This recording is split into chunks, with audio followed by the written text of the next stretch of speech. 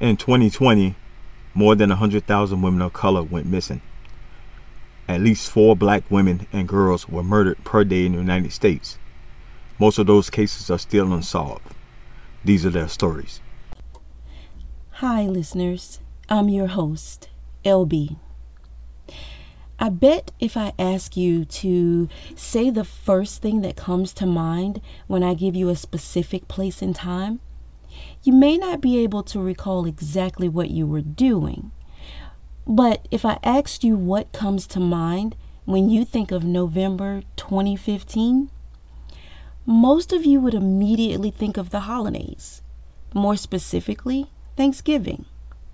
You're planning your menu for Turkey Day, or maybe you're mapping out what stores to hit the day after Thanksgiving to kick off your Christmas shopping. But for one family in Sunrise, Florida, they weren't mapping out which stores to hit for holiday shopping. They were actually mapping out their loved one's last known location. Take this journey with me as I tell you the story of Nancy Bromet. Originally from New York, Jerry Bromet would move his family south to sunny Florida. And there, he would raise his 4 children, Jonathan, Michael, Laura, and Nancy. Nancy Bromet would grow up like any one of us. She would have her ups and downs. She would have relationships, some good, some bad, and some worse. By the time Nancy was in her late 20s, she had been in an on-again, off-again relationship with her much older boyfriend, Julio Jesus Cruz, who everyone calls Jay. By 2010, she and Jay, they were off again, and he was out of the picture, and it appeared for good this time, because in 2011, she met and married John Alicia. There's not much to tell during this time. Eventually Nancy and John would become estranged. And in November 2015, Jay shows up. And it's as if they were never apart. And they pick up right where they left off.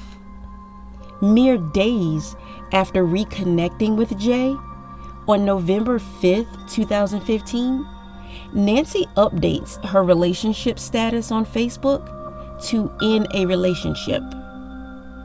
She doesn't identify him by name, but Nancy's family confirms that the relationship status, it's referring to Jay. And just a few hours later, Nancy would again make another big announcement online when she posts a message that she is leaving Sunrise, Florida, and moving to Bakersfield, California. Her cousin Jacqueline would question Nancy and ask her if the post was really true. You see, Nancy and her father Jerry, they're really close. In fact, she was living with her father when she left home heading for California. So it was uncharacteristic of her to make such a big move alone, much less so far away from her dad. But Nancy assured her cousin that she was in love and that she would leave everything in God's hands. On November 12th, Nancy says goodbye to her family, and she and Jay begin their journey west. Now, Jay is a long-haul truck driver for Southern Coast Carriers. So this trip is as much business as it is personal. So he'll be making stops along the way. Nancy did not have a cell phone of her own. So the only way to stay in touch with her family was through Jay's phone. And on November 17th, 2015, Nancy would call her sister Laura and tell her she was in distress and that she wanted to come home. I'm not exactly sure how the call ends, but Laura informs her dad, and Jerry calls Jay's phone and says, "Listen, drop her off at the airport and I'll buy her a plane ticket." Jerry hears his daughter in the background say, "Well, what do you think?" And then the line goes dead. Put a feather in this dropped call, because we're not done with this just yet. Jerry would again call back, and when Jay answers the phone, Jerry asks to speak with his daughter, but Jay says that she's asleep. Yeah. That would be the last time that Jerry would hear his daughter's voice. Well, none of this is sitting right with younger sister Laura. She keeps calling Jay, and then she starts calling his employer to demand that someone tell her something. Finally, she gets Jay on the phone on November 22nd and demands to speak to her sister. And what he says shakes her to her core. Because when Laura demands to speak with Nancy, Jay finally admits that she's missing. According to Jay, they arrive in El Centro, California on November 19th. Now, El Centro is at the southernmost tip of California. And if you drive maybe another 16 miles, you'll cross over the Mexican border. Well, Jay has deliveries to make on the morning of November 20th. So he gives Nancy $40 and he drops her off at a shopping center and tells her to go shopping, grab a few groceries, and that he would be back in 2 hours to pick her up. Jay says, as promised, he returned 2 hours later at approximately 11:45 a.m. and he arrives to the same spot where he dropped Nancy off, but he says that Nancy was MIA. Now deeply concerned, since they have not spoken to her in days, the Bromet family reports Nancy missing.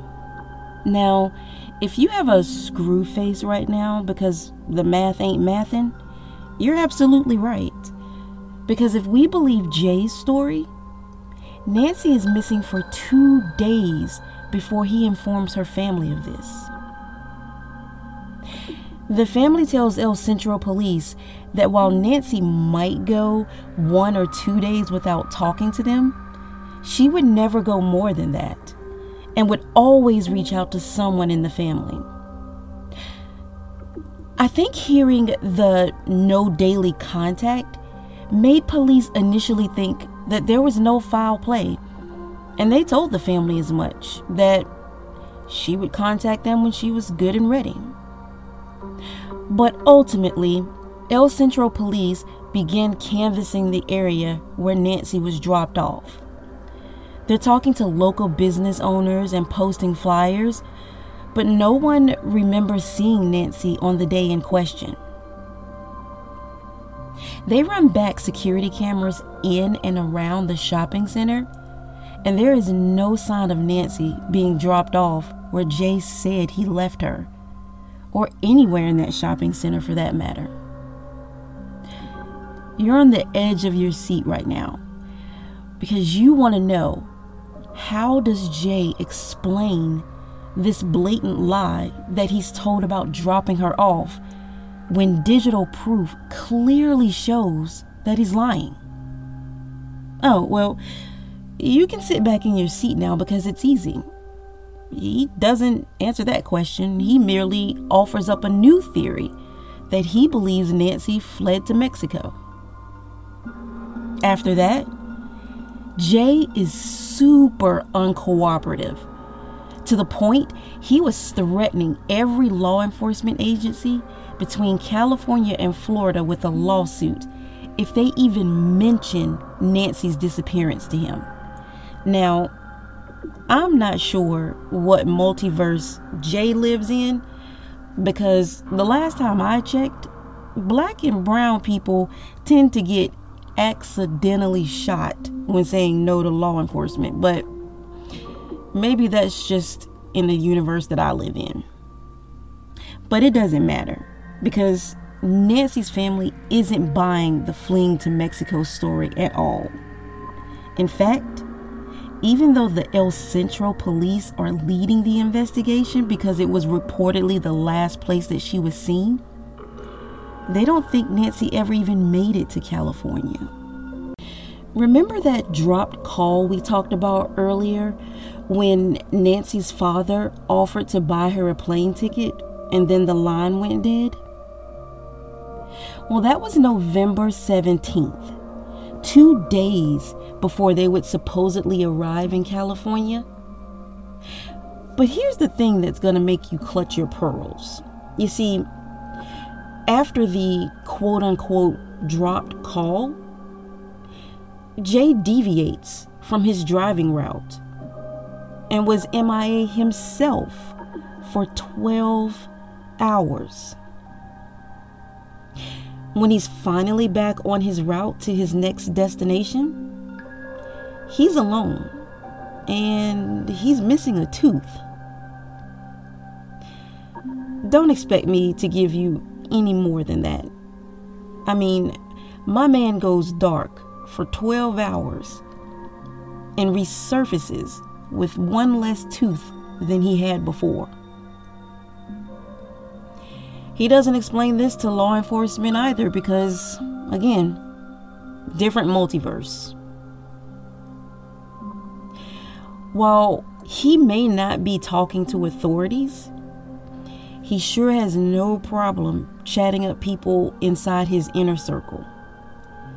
This woman that Jay swore would someday be his wife, he's now openly admitting that Nancy was worthless and got what she deserved. Now, this is when I need real cops to act like TV cops and bust down his door to ask him what exactly did she deserve. Oh yeah, the truck. The truck has been in the back of your mind too, right? I mean, long-haul truckers tend to have a sleeper cab in their trucks, and they can semi-live in this space during their drives. But like me, you don't care about the features of the truck. You just want to know if law enforcement searched it. And the answer is, of course they did.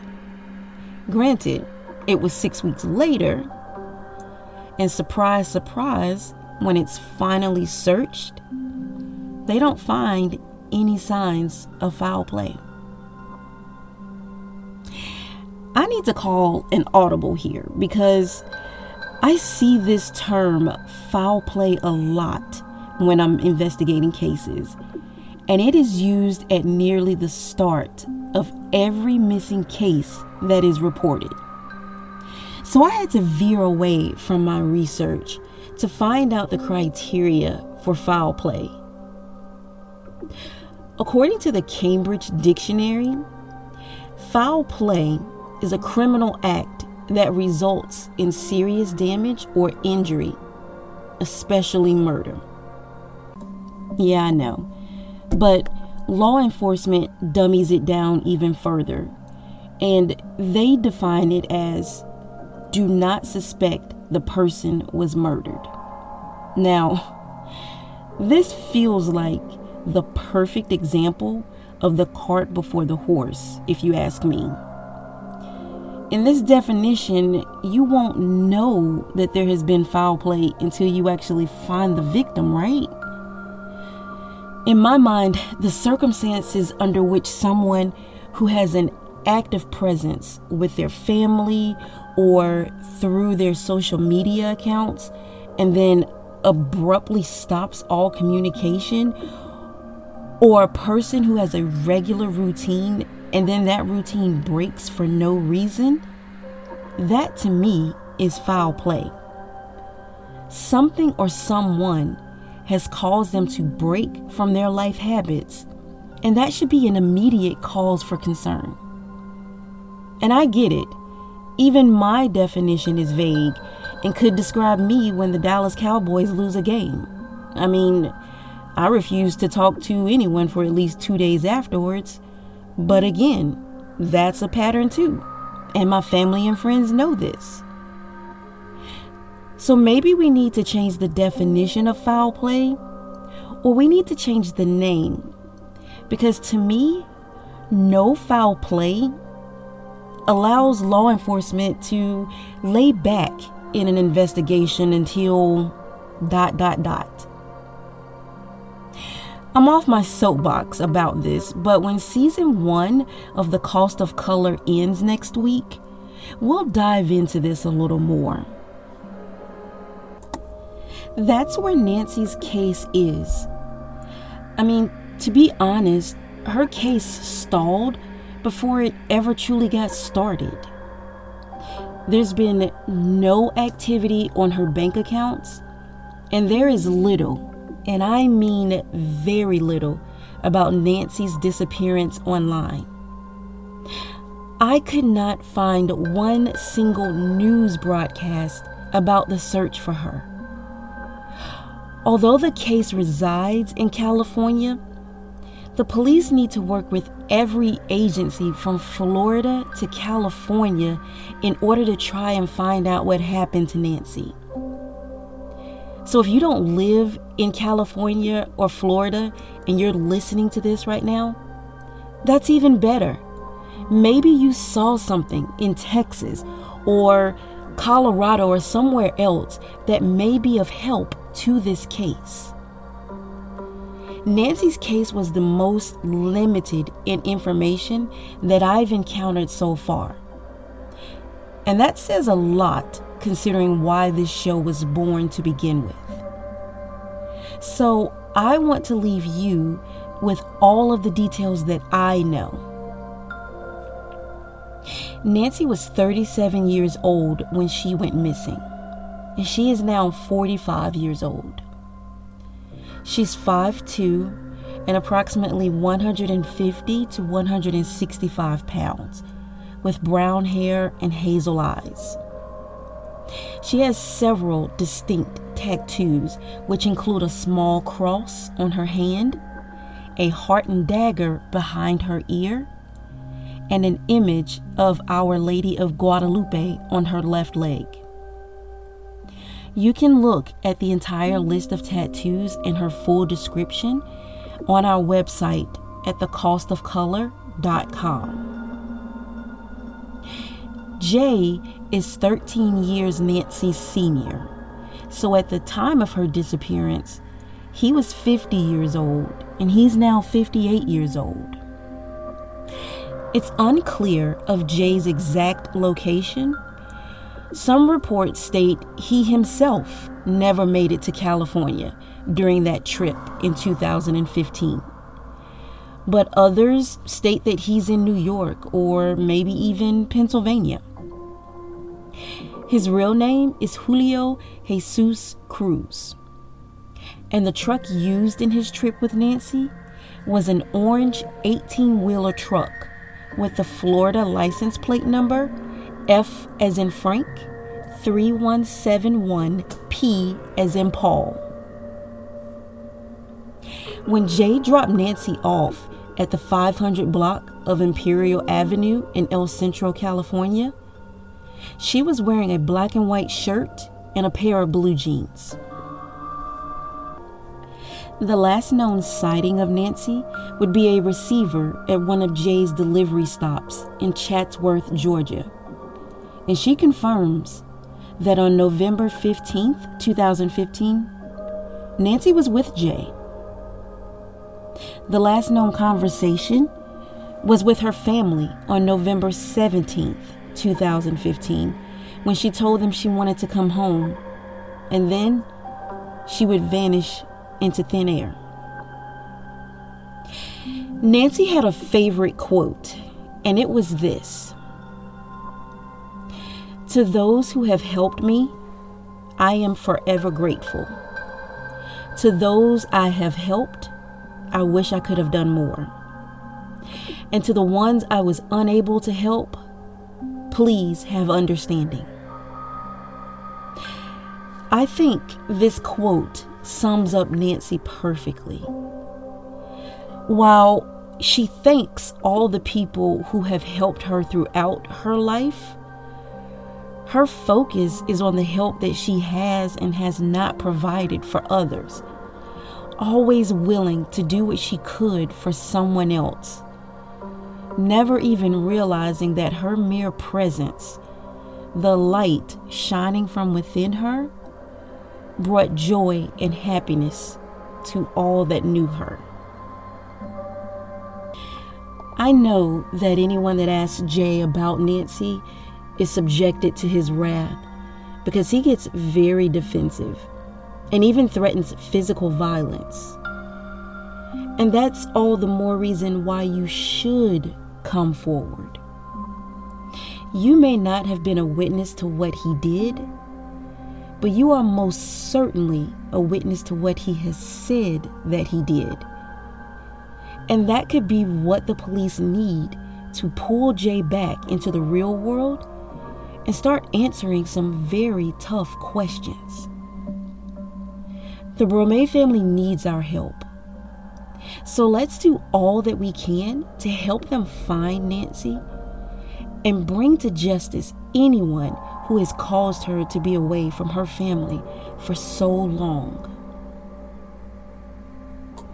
If you have any information about this case, please call Detective Luis Hernandez of the El Centro Police Department at 760-337-4861.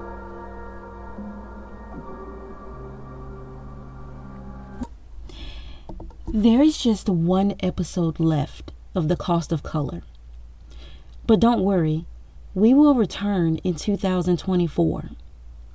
Until then, continue to visit our website, thecostofcolor.com, for updates.